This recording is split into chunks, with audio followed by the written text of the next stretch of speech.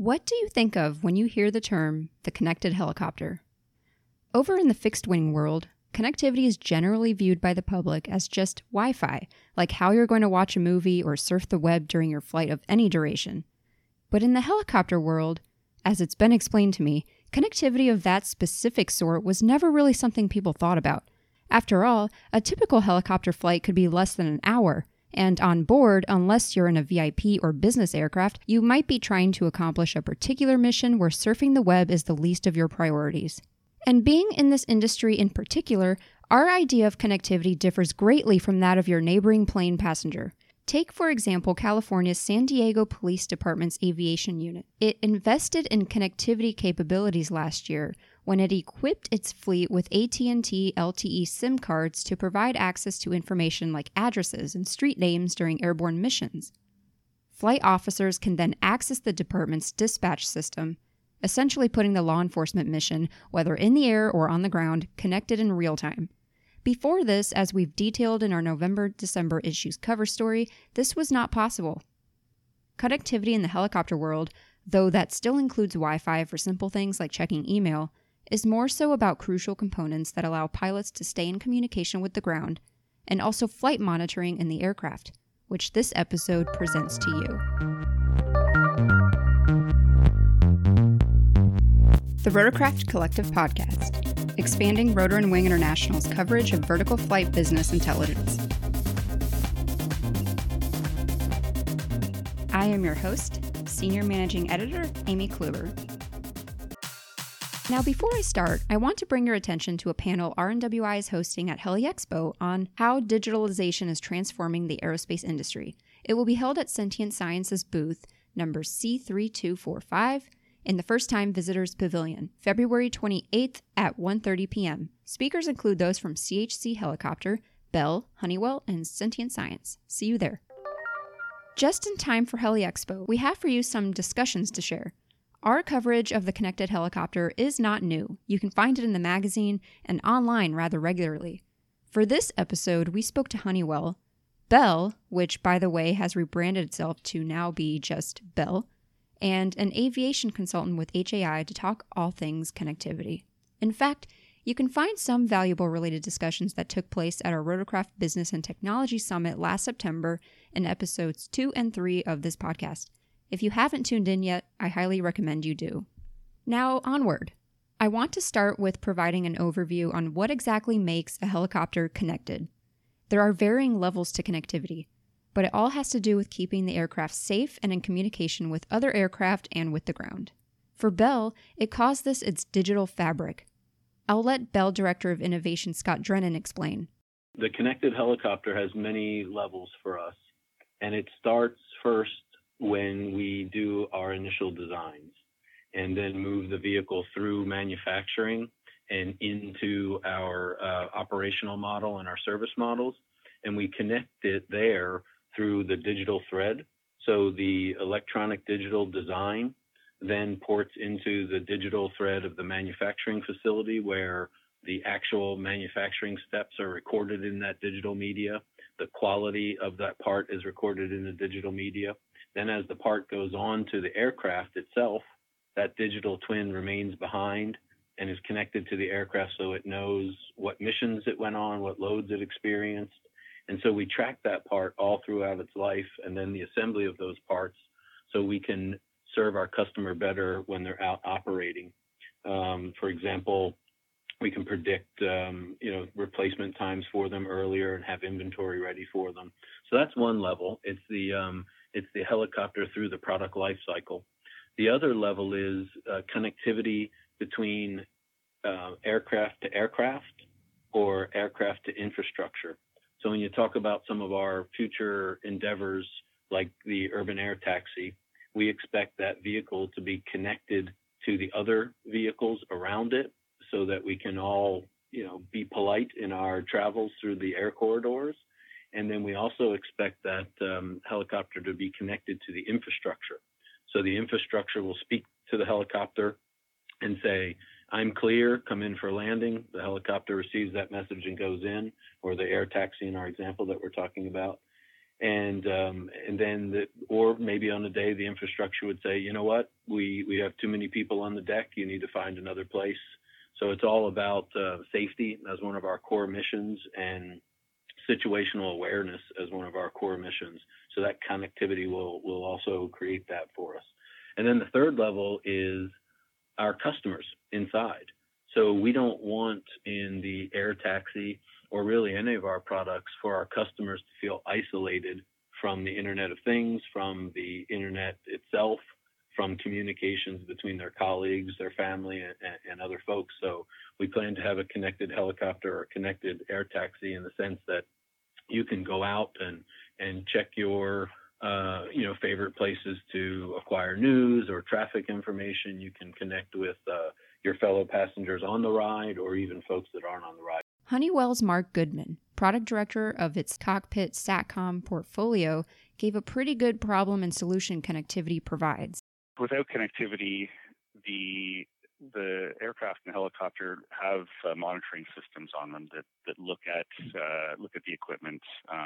They provide feedback to the operational control systems on the helicopter or aircraft. But the only way that the information can be relayed to the maintenance crew or the operations crew is once the helicopter or aircraft is back down on the ground. We call it sneaker net, where someone runs out with a USB stick and grabs the equipment logs off the craft, and then brings them back in, plugs them into a computer, and can run analytics on that data. And at that point, they might find that there's an issue, an out of tolerance issue on one of the engines or a drive shaft, or there's a warning on one of the pieces of avionics. With connectivity, of course, this information can be monitored real time, and any warning or concern can be relayed real time to the ground, so that when the helicopter or the aircraft returns to the base, the maintenance crew is already aware of the issue and can immediately enact a repair or a fix as required to clear the issue and get the craft back into service.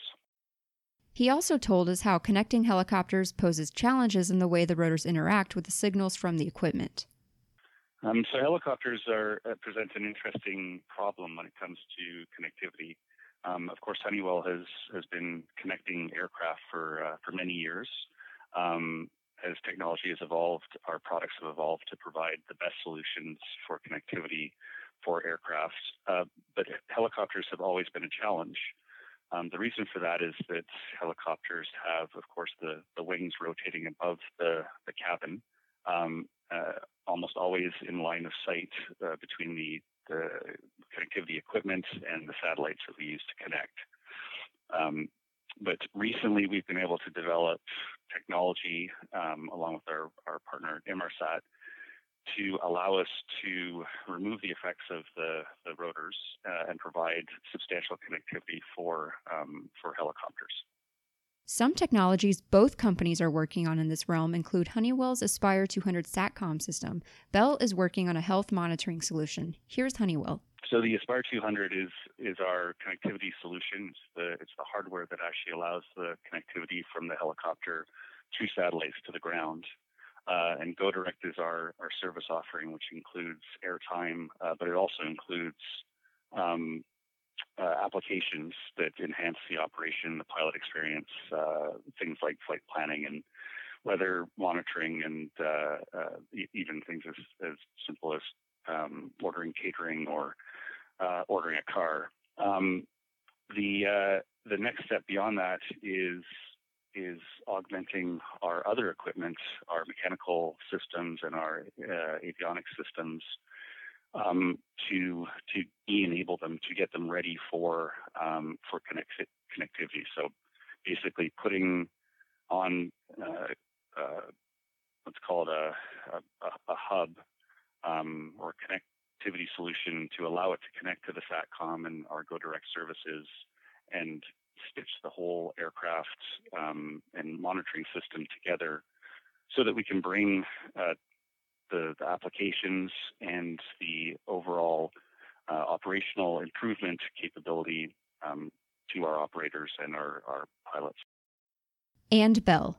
If you think about that first example I gave you of the digital twin that would be available to the engineers and relate to the missions that the helicopter is running, there's a system that we call Integrated Vehicle Health Monitoring, IVHM.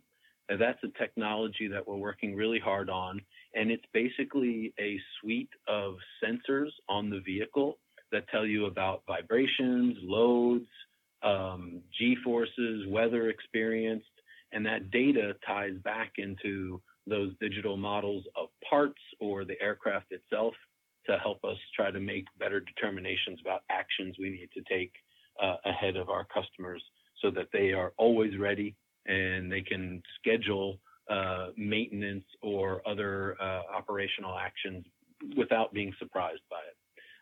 So that's really an exciting technology. The other technology that we're working on together with various partners is the communication system for the future air taxi networks.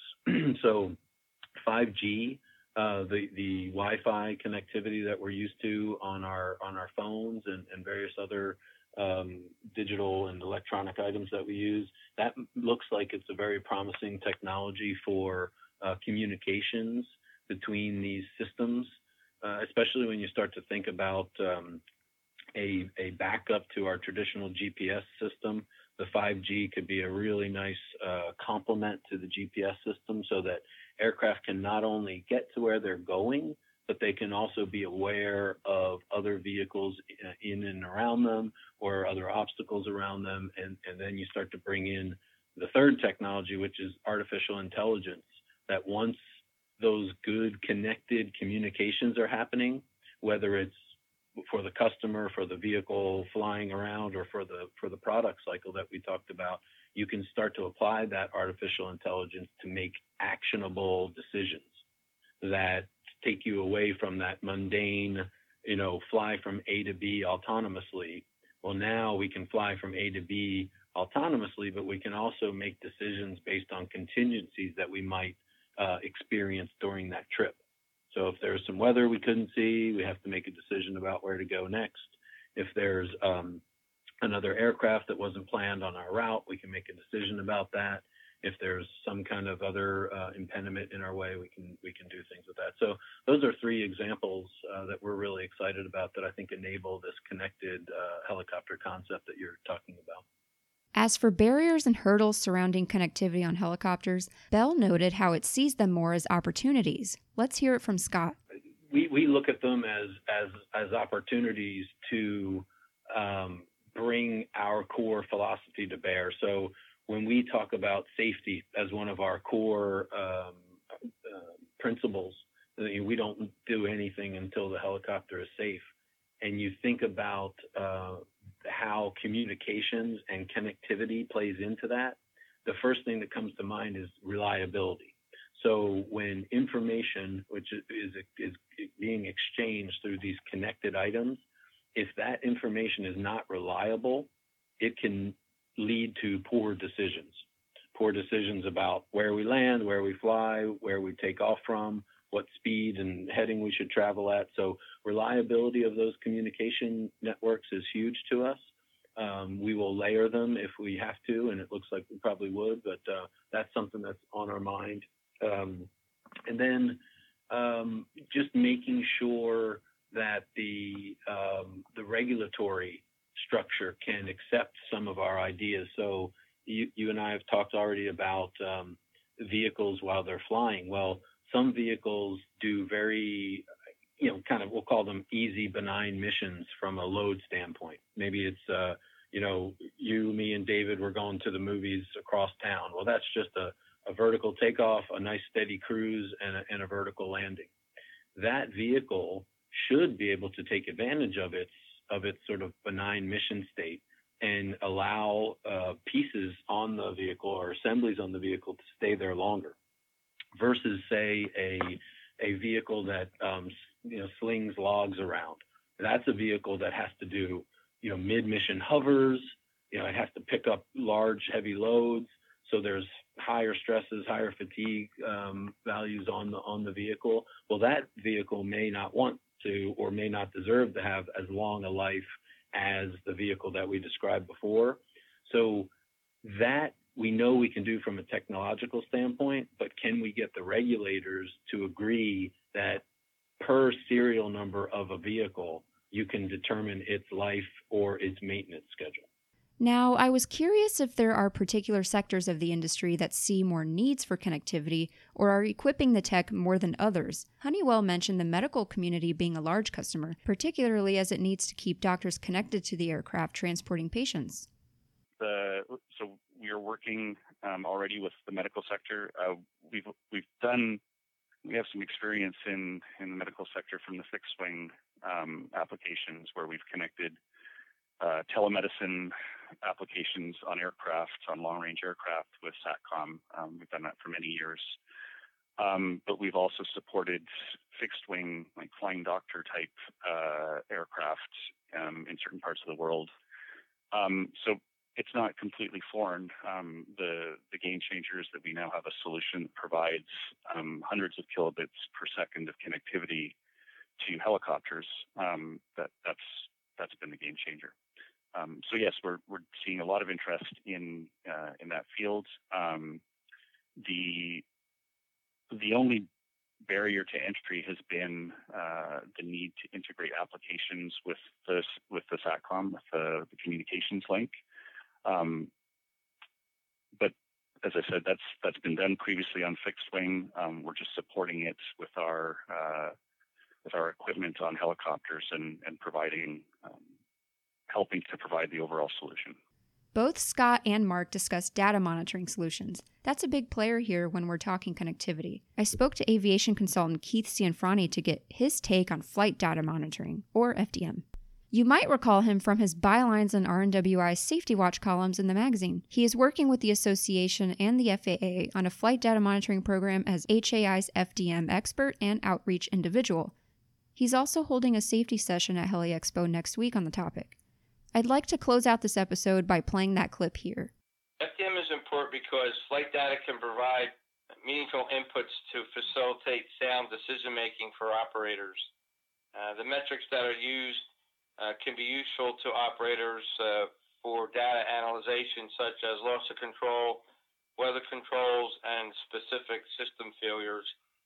Having an FDM program is part of an SMS program, and it enhances safety as part of an SMS program. In the long run, looking at data can help save lives. So what is a problem you are seeing right now among operators who are mandated to equip their fleets with FDM by April? Well, we're actually working with a couple operators right now. The biggest issue, I think, right now is the ones that are not using it, is one, understanding what FDM is and how it's going to be used. Two, the financial impact, because they're required to go out and purchase this equipment. And three, just trying to set up a program that either they can analyze the data or understand how to set up a program where they can analyze the data or they can outsource it. The larger companies do it in-house. The smaller companies will need to outsource it unless they start their own program in-house to analyze the data. I believe this initiative is going to be a safety enhancer for the aeromedical industry. So some concerns, you mentioned costs. Some other things are that the collected information can be identifying and that they don't want to implement a system with those privacy issues. What would you say to them? Well, if there's a couple ways you can look at it here. If you're using the data for yourself and you have an in-house program, then that is your data. You know what the aircraft are. You know who's flying it. If they outsource the data to a company that does this, they can de-identify the data to the point where some of that information is taken out. The rotorcraft, a size safety project that HAI and I'm working on, collects data from operators, but we have an ability to de-identify it to meet the concerns of the operators. So only the operators actually know what the information is that they have. Then who would own the data? If it's done in-house or if it's done through a third party, who ends up actually owning it? The operator always owns the data. If the operator outsources it or sends the data to HAI, part of the SIZE program, they still own the data. So the data will always be owned by them, and then they could choose to who they want to share it with.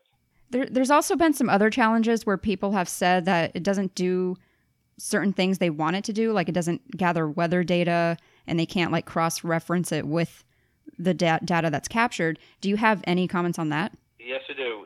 Yes, actually, you were correct. The devices don't collect the data.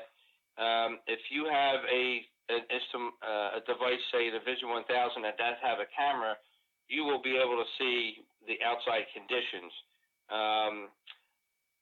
With that said, the data that's collected and put into a program, weather could actually be inserted to the program in the data. Say you're recreating a flight, you could actually pull it up using some of the programs that give like an Earth display and insert the weather for that instance taking from the weather reports. So when you do a recreation of that flight, you can actually see the ground flight path along the ground. You can see what the weather is. So even though it doesn't collect the weather specifically, weather can be put into that particular program so you could see what conditions were going on at that time. And then you mentioned briefly before cost. So how does cost play into here? Would you have any pointers on saving money for those looking to equip it affordably? Yes, I do. I'm actually working with about 5 or 6 different FDM manufacturers. If you're looking, say, low cost to high cost, you can start out with what we call a GUARD program, which is nothing more than an iPad that a crew would take into the aircraft with them that records certain parameters, could be turns, airspeed, bank. Then you could move up a little bit. The Vision 1000 is another device that is mounted behind the pilot seat that captured some of those more parameters. It also has a camera that you can look for. That's about medium price, and then you can go all the way up to $30,000 with some of the other devices that are in some of the bigger aircraft, say like the ISAT or the Iris at Aerolink that do more than just capture some of the parameters. They'll actually look at the engine, and you'll be able to get flight characteristics from that. So it really depends on what the needs are, what the operators actually want to capture, and how much money they want to spend. Of course, meeting the requirements of the April 2018 deadline mandate to have FDM installed. So there is a huge range depending on how much you want to spend. The good thing is that they're actually doing it, and their safety program will be enhanced by the fact that they are putting these devices, or I should say can be enhanced, devices in the aircraft. So it's really a matter of how much you really want to get out of the data? Yes, it does. And some operators, not in the medical community, look at minimum data, seeing what their pilots will do, what altitudes, where they're flying, how close to obstacles they're flying, how close to the weather they're flying. And other operators with some of the more sophisticated aircraft want to use more data because they want to use for maintenance purposes too. And that was the other thing I wanted to mention too, that FDM not only is used for training and operations, but it's a nice device to have for maintenance personnel that can actually see what's going on as far as the aircraft and see if there's any potential problems that may be coming up. Is this all something that you will discuss at your session at Heli Expo? Yes, it is. we have we've done a seminar down in Florida back in November, and we're planning on doing a similar seminar. We're part of the Rotor Safety Challenge. It's called Good Data Drives Good Decisions, and it's going to be on Tuesday, the second day of the Heli Expo. And basically, we will review what we just talked about, the positive effects of having an FDM program, give an update of the Rotorcraft Size program that we're currently working on, and basically informing the industry on the benefits of having an FDM program.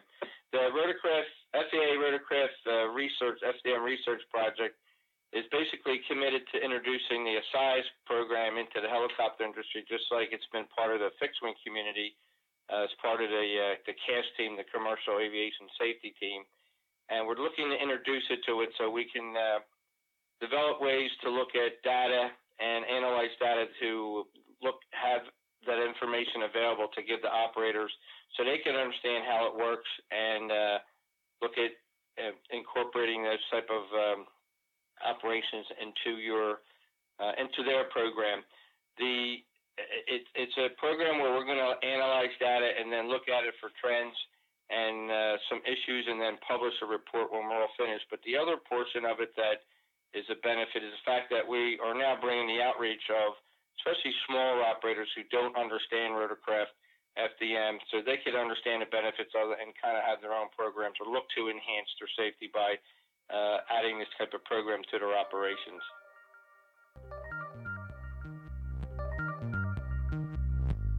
Thanks for joining. As always, it helps so much if you liked this podcast to leave a review for us in iTunes or send a note. Head to rotorandwing.com/podcasts. Don't forget to follow us on Facebook and like us on Twitter. Take care.